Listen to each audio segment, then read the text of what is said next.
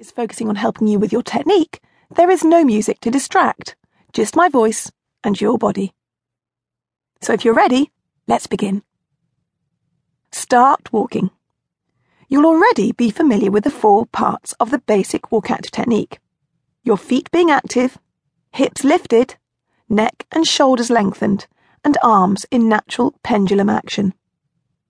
Let's start with our feet, as getting your feet right directly impacts how well the other parts of your technique progress.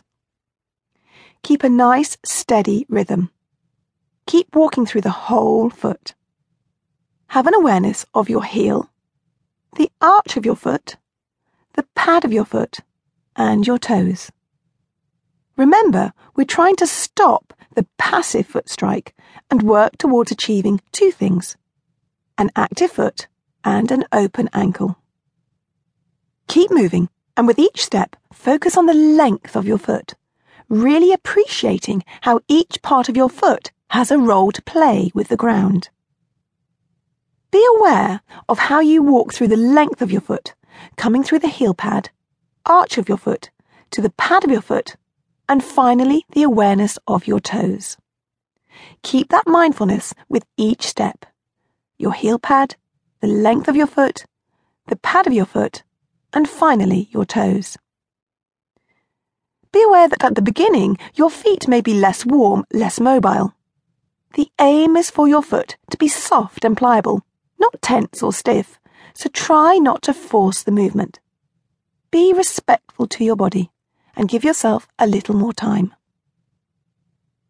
As you walk, focus more on how you are coming forward through to the pad of your foot and your toes rather than trying to get your heel down each step. Yes, you will have a heel element, but your focus needs to be coming forward through the length of your foot so you feel the spreading of your foot and the toes rather than trying to get your heel down first. Your heel strike will look after itself, and as you continue, notice how your heel strike is more on the pad of your heel rather than at the end of your heel. This change of strike will help towards protecting your joints, so don't fret about your heels, but do pay attention to what the pad of your foot and toes are doing in this part of the foot action. With each step, appreciate how your foot spreads, and from here, feel into the position between the pad of your foot and your toes, starting to be aware of your big toe, middle toe, and little toe. Gently push off these 3 points evenly so you have a sensation of how this is pushing you in a forward direction. Keep your stride smooth and even. If you have been practicing your Walkactive for a while, sometimes there can be a tendency to rush your steps as you whiz through these first fundamentals. You may also have an established natural foot stride rhythm, which may be too quick to fully complete the objectives of the active foot and specifically your open ankle. So remember, your stride is a rhythm. It's a rhythm. It's a rhythm. And as you walk to this rhythm, you'll have more time to get the most from your active foot. I'll be quiet for a moment as you focus on the elements of an active foot and soft feet.